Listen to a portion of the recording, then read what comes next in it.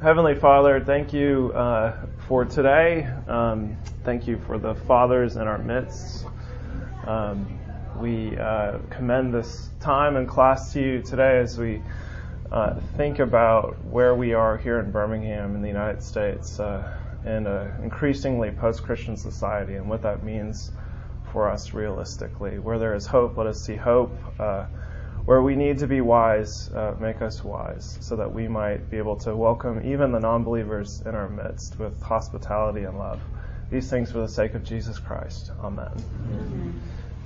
So today, if you're just joining us for the first time, that's totally fine.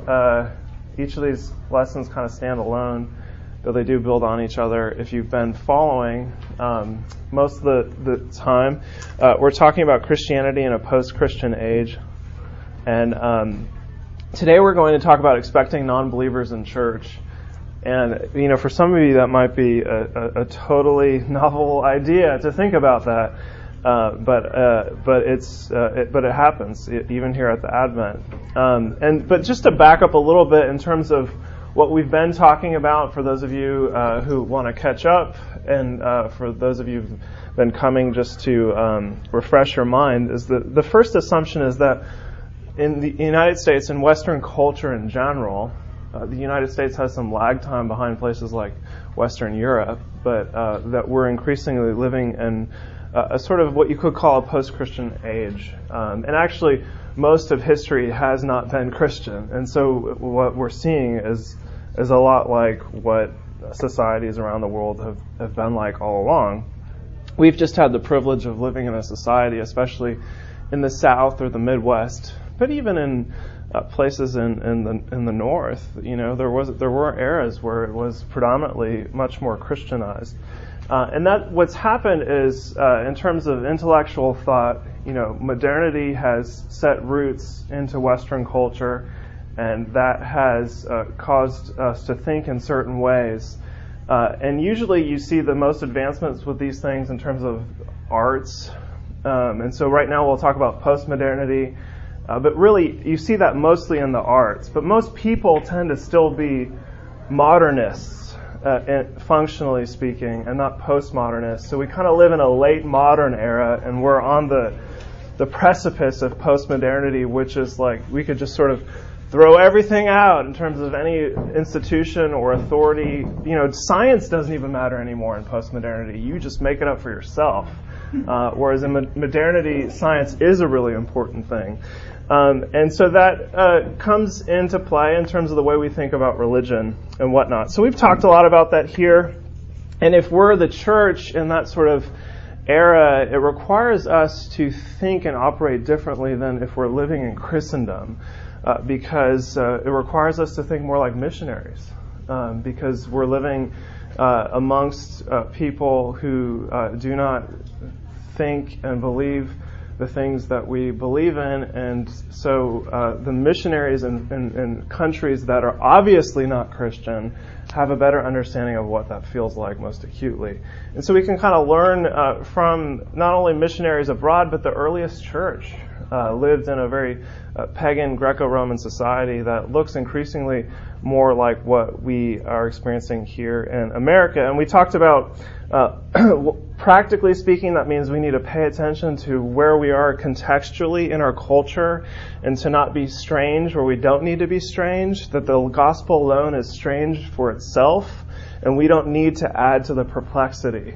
That the gospel message needs to be the strangest thing about us in our response to the gospel. And usually that means something countercultural in that we're marked by love. And our love is seen in the way that we carry ourselves in society and confronting the idols that society holds up often as noble values.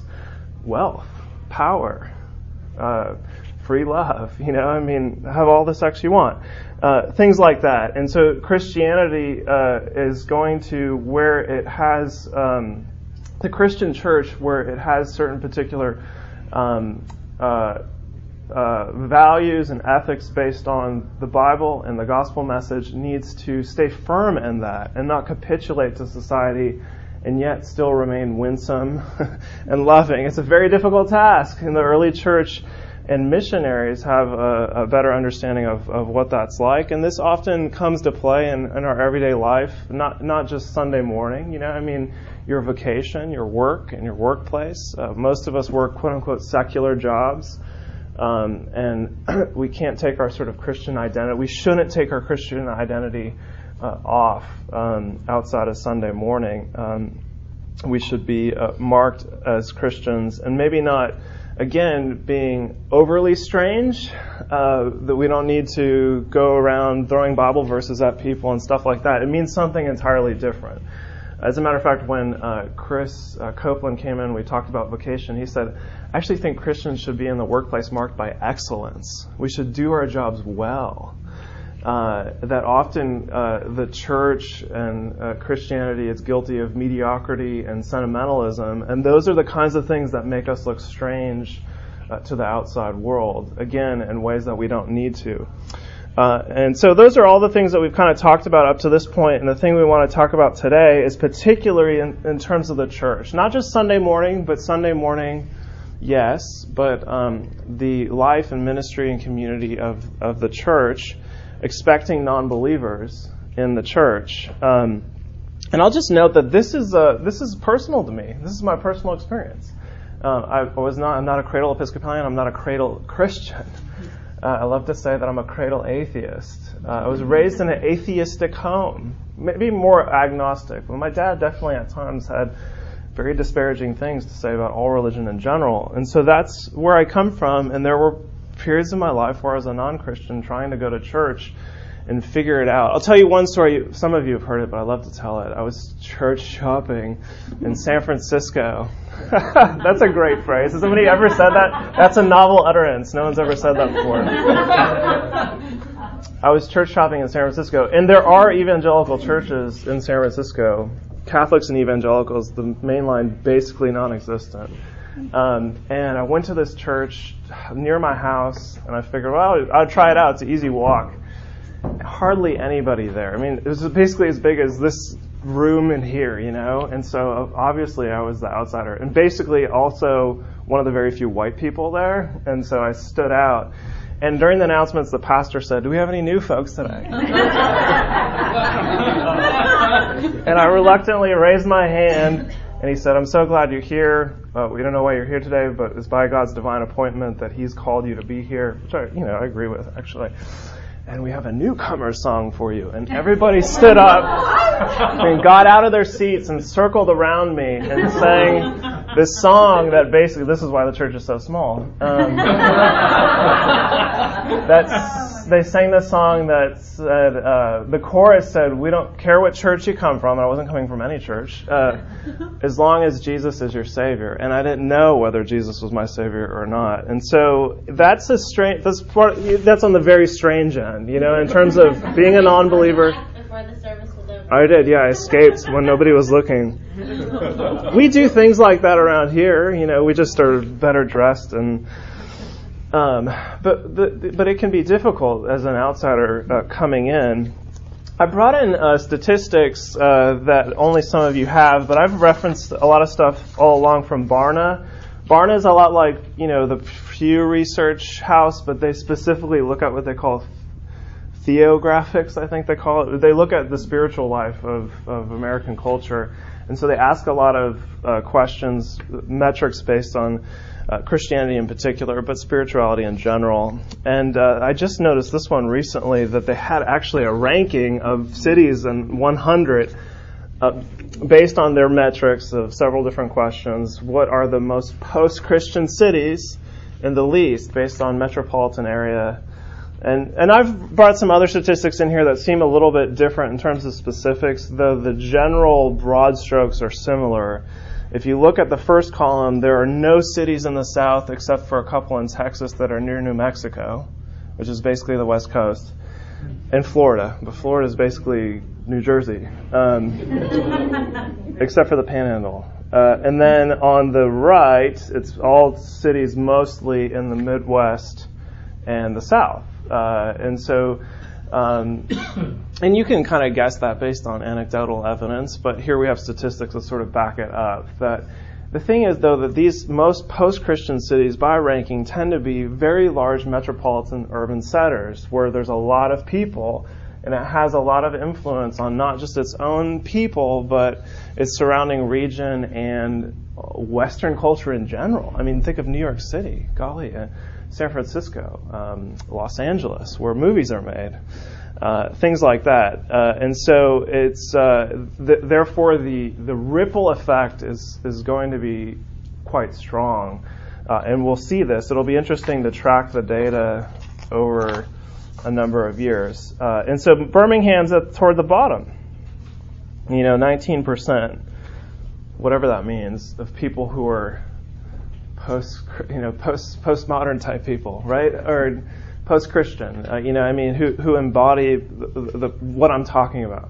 Only 19%. That's a big number, actually. 19% can be a movement in a city. 19%, Nazi Germany. You know what I mean? Like 19%, I'm sorry, that's a bad analogy, but I'm saying 19% of the population can actually change the culture, is what I'm saying, okay? In terms of total radical shift. And so you might say, well, it's barely there, but it'll probably grow. And it's not just our own people in Birmingham, but you have relatives, you have children who live in some of these cities on the left-hand column, skiing somewhere in Colorado or whatever it is. And so it's not just our own town; it's our entire American culture. And the thing is, though, and also the other sheet that I've got there is from a Barna thing that I bought, is statistics for our own region that tracks different metrics that gets really specific about what people actually believe. And the one that was most interesting to me is down at the bottom left is the idea of what they call under belief segments. This is Birmingham, Anniston, Tuscaloosa. Notional Christians, 22%. Now, what's a notional Christian? It's a non-believer. It's somebody who's unconverted. It's somebody who's not thrown their life behind Jesus Christ. It's somebody, we often talk about cultural Jews, and that's a familiar concept to us. People who might even keep kosher, but they don't. I actually know some folks like this who keep kosher, who keep Sabbath, and they do not believe in Yahweh. And is that a nominal? Is that the same as? I think nominal will be another way to say. I think they're using their own term, but basically nominal is another way to say that.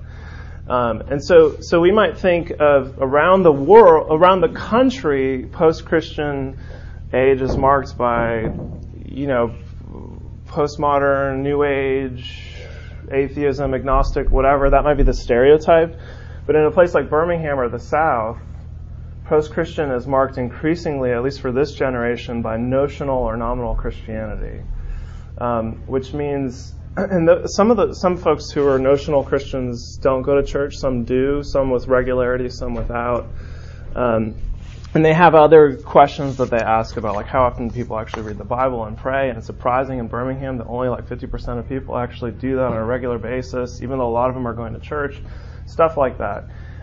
So again, expecting non-believers in church, I think for us means not just the sort of stereotypical vision of like an atheist, but in the South, nominal Christianity, which for me is a totally strange concept. It took me a while to realize there are people in church who don't believe this stuff. Like, coming from the West Coast, like, that's just a non-concept. It just doesn't exist hardly. So you go to church because you actually believe the stuff. Whereas here, the statistic is a little bit different.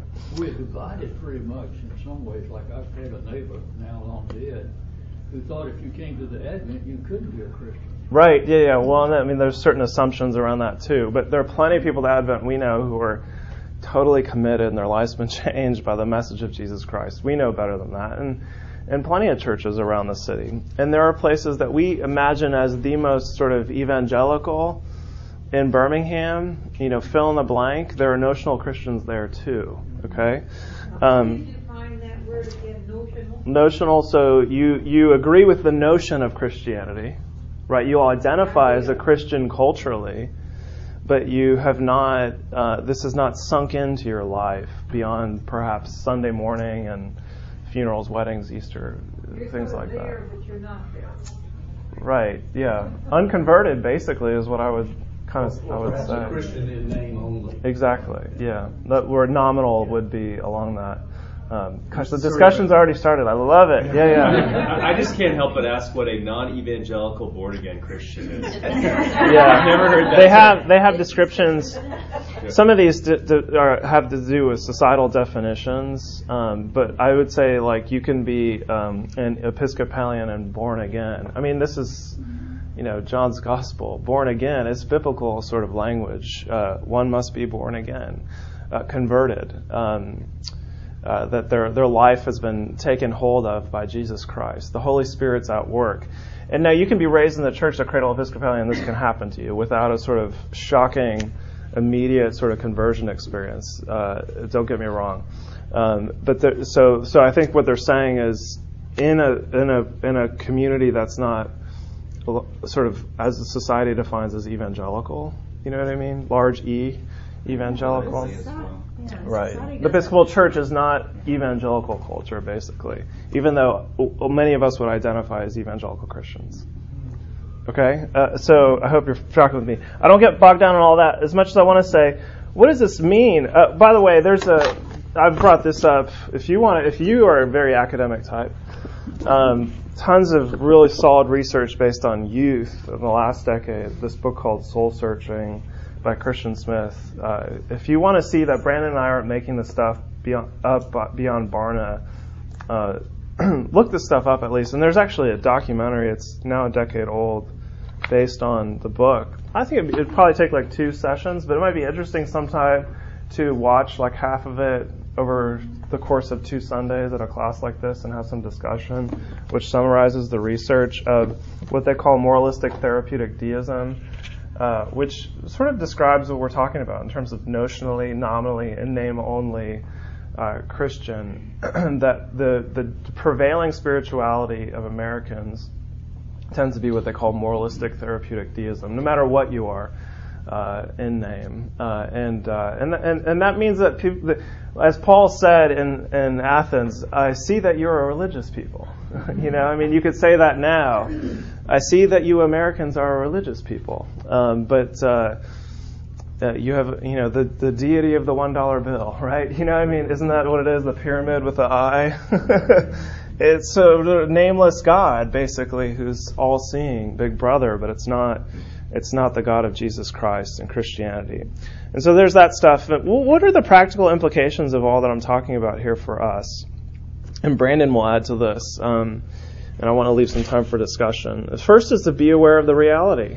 Number one, I've mentioned this to some folks, and people are like, I don't have a clue what you're talking about. Everybody I know is a Christian. I didn't realize anybody at the Advent is not a Christian or a non-believer. And I would say just be open to the reality. First of all, that's gonna change things for us to just be aware of it. First of all, and then I would say that again we need to go back to those concepts that we talked about in the beginning in terms of contextualizing the message, speaking in the vernacular language of the culture to communicate the gospel in ways that people can understand. Because often we speak in language that we understand and assume everybody else does, but it's basically is Christianese, even if it doesn't sound stereotypically Christianese. It's Episcopalese or whatever, And I remember when I became an Episcopalian and going to communion services without a bulletin, and the priest just launched in, and I'm like, where the heck is everybody? What is this? Right 1, right 2? I was so perplexed, and I wanted to know, so I sought him out and said, can you show me where this stuff is? Nobody does that. I'm a self-starter, right? I ended up getting ordained. I'm a really strange person in terms of what we're talking about here. Most people don't go out of their way to do that. They just don't come back. But again, like I said, people are religious in America, so they're seeking transcendence. They're seeking answers. They're spiritual, but perhaps not religious. And so they come to places like church, especially a big one at the corner of a 6th Avenue and a 20th Street that looks like a church and has bells. When they're going through crisis, sometimes people, they'll be like, on Saturday, my life is falling apart. I think I need to go to church tomorrow. I've seen one downtown across the street from where I work, so I'm going to try that one out. And this happens on any given Sunday, not only here, but the IPCs and the Canterburys, the places that actually look like church, people come to. And so we have to be able to articulate what we're talking about in a language that people can understand, and yet still that will help us to evangelize non-believers and yet edify the saints. That's the real difficult thing. It's simultaneously to speak in ways and languages that both communicate the gospel so that it will be at work in people's hearts who do not believe this yet, and still be edifying to those who do. And that's not just my job, or Andrew's job or the clergy's job. That's all of our work, to share in this, like I said, not just Sunday morning, but in small groups, different ministries that you might be involved in terms of service and whatnot, or in your workplace, where you spend your day, wherever that is, school, advocations, things like that. And so the ministry practices need to sort of do double duty for both the non-believer and the believer. And that's basically, that means the message of grace. We all need to hear that, we all need to hear it. And yet sometimes being completely aware that there are non-believers and to name that. Some of you might, in this room, not believe the Christian message. I've been there. And I totally get it. And not only am I willing to talk about that, but I'm sure that some folks in this room are too, to explain it more. I think we can do that kind of thing more often. And again, I think there are two mistakes that the Christian culture makes. I'll say this and then I'll hand it over to Brandon. Is that when we are living in increasingly the minority in a culture, we'll either become sectarian and retreat and have our ghetto, and our holy huddle, whatever that looks like, whether that's in your family or a monastery or a monastic-like existence. And what happens is we do not evangelize when we do that. We decline, we die over the course of a generation, except for the very few people who are attracted to becoming Amish, right? Or we grow through birth rates. But we're not being a light to the nations when we're doing that, really. We're expecting people to come to us rather than, as Jesus said, to go out to them and to live as sheep amongst wolves. Bonhoeffer talks about this in Life Together. That's the Christian life, is living amongst enemies. We need to come and be Christians amongst Christians to have a retreat from the enemy territory, but we don't need to remain there 24/7. And the other opposite extreme is to completely blend in and to live like modernist people and to capitulate to cultural idols and to begin to say, I totally get it. I want to be loving and nice, and I'm sympathetic to your causes. And although I believe in Jesus Christ, I know the Bible says these really strange things. I don't actually believe in those things. What happens is the Christian message loses its teeth. People are no longer attracted to it, and those churches actually don't grow, ironically. They die too, because it doesn't look any different than what people are experiencing in day-to-day life. So I think I'll just hand it over to you. There's some other things I wanted to say, but I've talked too long, and we need time for discussion. Any other things to add to this, Brandon? You just want to unplug it?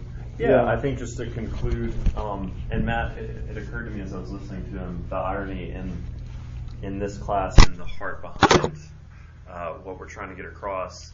We're actually, did you realize as we were reading through the statistics that we were talking about unbelievers as if they were out there and we in here are believers, right? In a sense, the heart behind the whole message of the class is all of the church's life should be captured by a vision that unbelievers will be in our midst, right? For too long have we organized ourselves in such a way that we think in here is this Christian club and out there are the unbelievers, right? But to summarize, in the post-Christian world, churches need to be organized in such a way that we are so captivated by a vision of being a witnessing community, bearing witness to Jesus, that we know how to graciously welcome in the outsider, right? We should, in our small groups, in our Sunday school Christian ed hour, in our worship, etc., in everything we do, we need to have this spirit of being a gracious and welcoming community to outsiders and unbelievers. So I guess it's Well, that's that was one thing I was going to say, is a fully integrated vision of ministry. That's not like evangelism is this siloed department of, like, I'm the canon for evangelism. I shouldn't be the only person evangelizing in this community of 3,600 people, right? We should all, I mean, that's actually one of the Barna questions based on the metrics of what's a notional versus a born-again Christian. A born-again Christian realizes it's not only our duty, but just this urge inside of us to share this message. And so evangelism should take place in all these other areas of life of the church that you mentioned. Yeah, and I mean, this just comes to mind off the cuff. I mean, I just challenge you to read through the New Testament, read through Acts, read through 1 Peter, even some of Paul's letters. What is notice that we are to be a witnessing community. I mean, if you think of 1 Peter, Peter is always going with this theme of we are exiles, we are sojourners in a foreign land, right? And he's calling the Christians to recognize, as your exiles, bear witness to Jesus, live in such a way that you are pointing to God, and recognize that you want to your life to be characterized in such a way that unbelievers see your good deeds, he says, and so glorify God, right? So I guess the question for all of us is, are we ready as a community to welcome in the outsider? Do we own the faith enough? Can we all articulate the gospel to feel comfortable in our own skin when someone walks in our door in the 9 o'clock service or the 11 o'clock service, that we can all feel equipped to address them with the gospel, or to just be hospitable and welcoming? I don't just mean hello, how are you, and being polite, right? But are we ready to organize our whole system and structure in such a way that we will welcome in the outsider, right? Because we're not called for ourselves.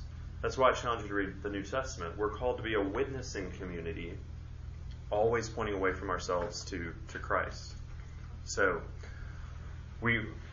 a word that comes to mind is we want to be porous, right? We want there to be a sense of, this is not an insider club, right? This is a witnessing community. So we want to... Yeah, and that can be difficult when you look at our building and you think of church as the idea of building, but church as a community of people. That's the New Testament word meant assembly. It's a group of people, but our building looks like a fortress, and so it doesn't look super porous. How can we make it porous and permeable? It's through us, really. I mean, we have to make up for the fact that we have a mighty fortress of an edifice, right? That can be hard to enter. I mean, it can be really difficult. I know that it's like to open even the door when you realize this is a big risk that I'm taking. And so in order to do that, it's how we carry ourselves, not only in this building, but 7 days a week, out in the world, in our houses and things like that. Final comment that I hope just reinforces the point. If we were in Saudi Arabia, would we carry on in the same way that we carry on here? I know he's not quoted a lot here, but I think it's a helpful analogy. A lot of our church life is in, as John Piper says, peacetime mode. We're in peacetime mode. But he actually calls on the church to be in wartime mode, right? When the church is in wartime mode, we know where the resources are going. They're not here for our consumer preferences. They're to go to the front lines, right? Well, we've got 15 minutes for open discussion. I saw a hand over here. Was your question rhetorical? Sorry? Was your question rhetorical? Which about question? Saudi Arabia. No, About Saudi Arabia. The first one that you... Sorry, I said a lot, and I... Yeah, are we ready for this? Well, yes. it was the one about, are we ready to welcome in the people, blah, blah, blah, and when they come to the door and they're not believers? It was rhetorical and yet a legitimate question. Well, I have a rhetorical reply. Have we I like been that. trained?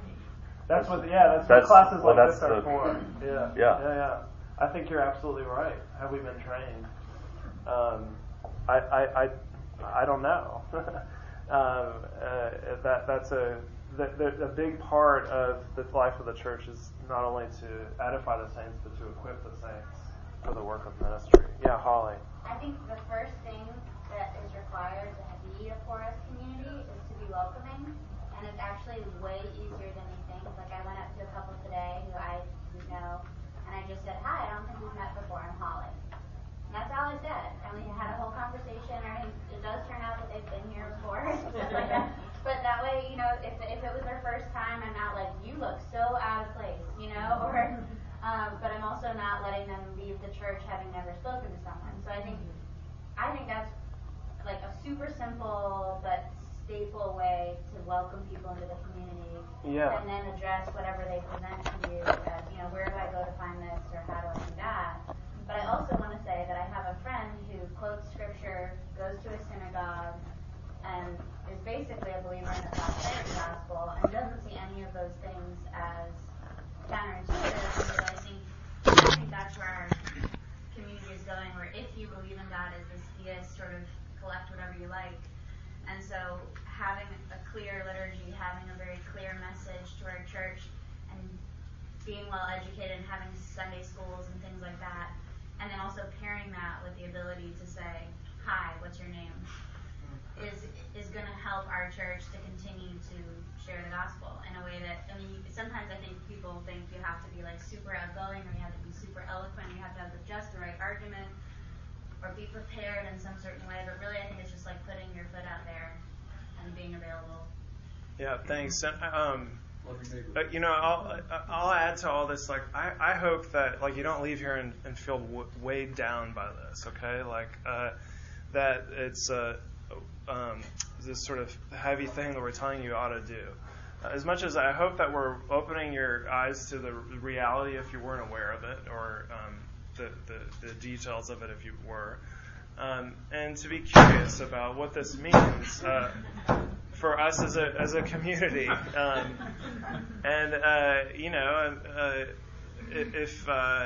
if you're convicted by this message, I hope that you're interested in other people being convicted by it too, and becoming a part of the community, because we need each other. We can't be Lone Ranger Christians, and so anybody who's coming to the faith needs a community as well. And so therefore we have to be porous for their sake, because if they're trying to survive on their own in a pagan society, it's just not going to last and be very difficult. I saw another hand over here. Yeah. Well, I was just going to say, do we need to be trained? It's love God, love your neighbor, period. And if you do that, then, do we need to have I think you can have training. Elevator speech, or can it just be genuine? Yeah, sure. There are definitely some basics, but I think it doesn't hurt to talk about these things and think about some practical implications of what that means, especially learning from people who've thought about this more than us. A lot of the class that we're basing our 6 lessons is based on a book that Tim Keller wrote. Keller is really well acquainted with this type of stuff because he's pastored a church for, 20-something years in New York City, which is obviously a post-Christian society and has been for a lot longer than a place like the South is. And so we can learn from people like Keller who've had to address these things head on because they have to. They have to. Now, we don't feel like we have to in a place like Birmingham, perhaps, because we're in still kind of the Bible Belt. But it doesn't hurt. It certainly doesn't hurt to learn from places like that and to begin to apply some of that thinking.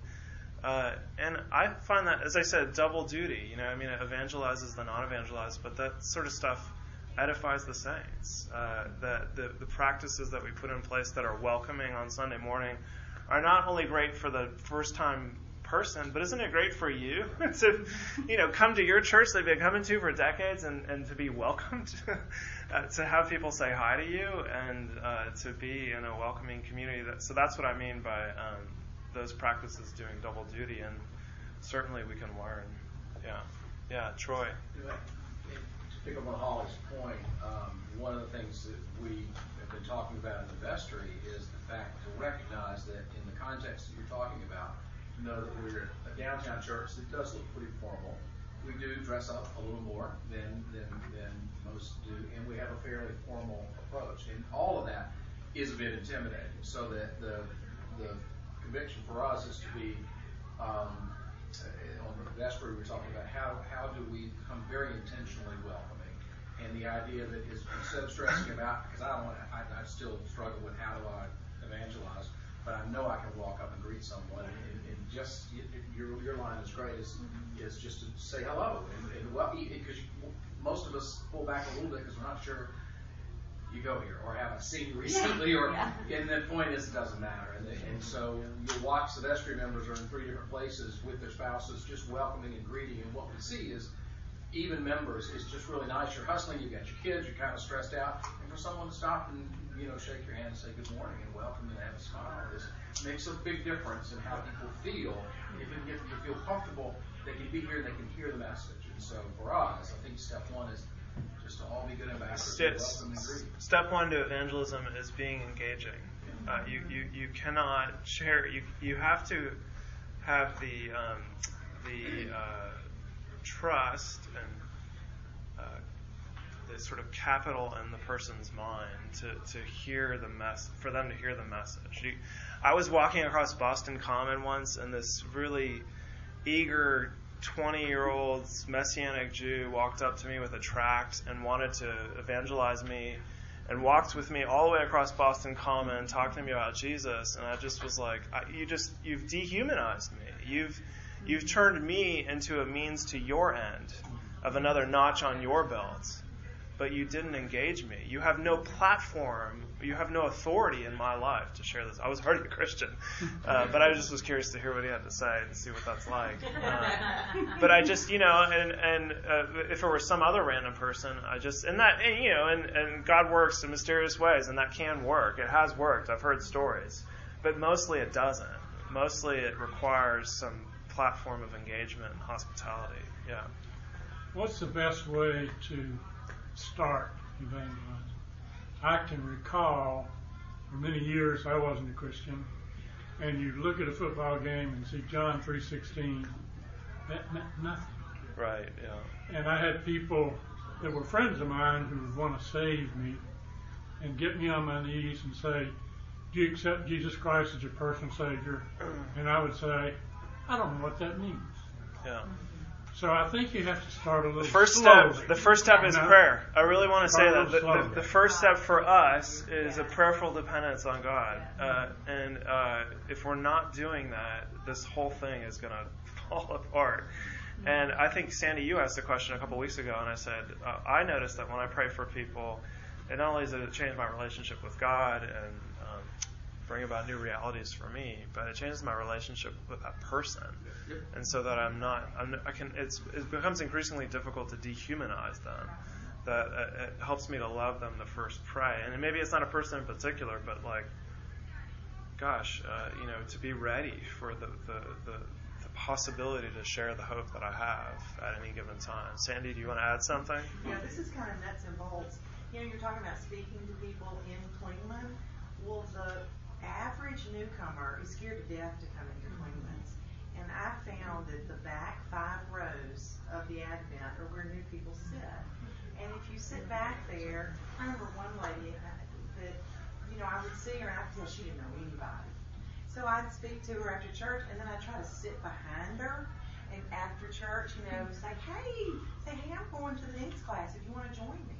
So oftentimes it's not even so much if you have a wonderful evangelistic word, but invite them to one of our wonderful Sunday school classes that do, and then they feel a part, and they see a familiar face. Yeah, and Charlie, to your point, with the people trying to get you on your knees and to have this conversion experience, that it just doesn't happen that way for most people. Most people might have that moment eventually, but it takes a sort of steady exposure to the message and the community, and it can begin with someone simply being hospitable and taking a loving interest, and then being open to hearing what we have to say.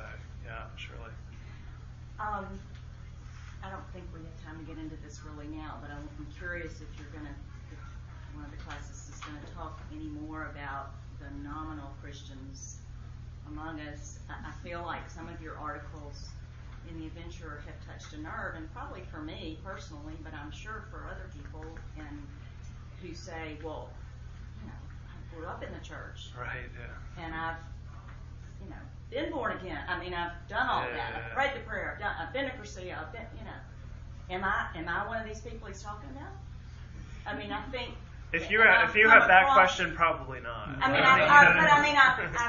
I've heard. I feel like I hear this. I feel like it's touched a nerve, and so I guess my question is, and you're probably going to say it just comes back to being engaging, but when you're close to people and you sense that they are in that category of nominal Christian, but they would never admit that or would never acknowledge that. Is there any? I just don't know how to handle that. Okay, with ministry, this is great. I love that, and I'm talking tons. If you want to add anything, this is a great discussion. Obviously, we need to continue it, and we won't with the next class because we're going to talk about something else. Yeah. But there's no silver bullet. Yeah. With evangelism, there's no magic bullet. As we said, as Brandon was saying, this has to do with the whole life of the church. Sunday morning is a place to start, but it has to do with our community and how all of us are sharing life together 24/7, 365, either with our families or in small groups or your friends that you share life with, however that is. Go back to Acts 2, as Brandon said, read the New Testament and see what happens after Paul preaches the gospel and people say, what must we do? Repent and be baptized. And then what do they do at the end of that chapter? They share life together. And their shared life together wasn't a holy huddle and a ghetto mentality. It was they were going to the temple, the Jewish temple, to worship. They were in Jerusalem and seen and marked by this message, so much so that people were like, what's going on here? I want to know more about that.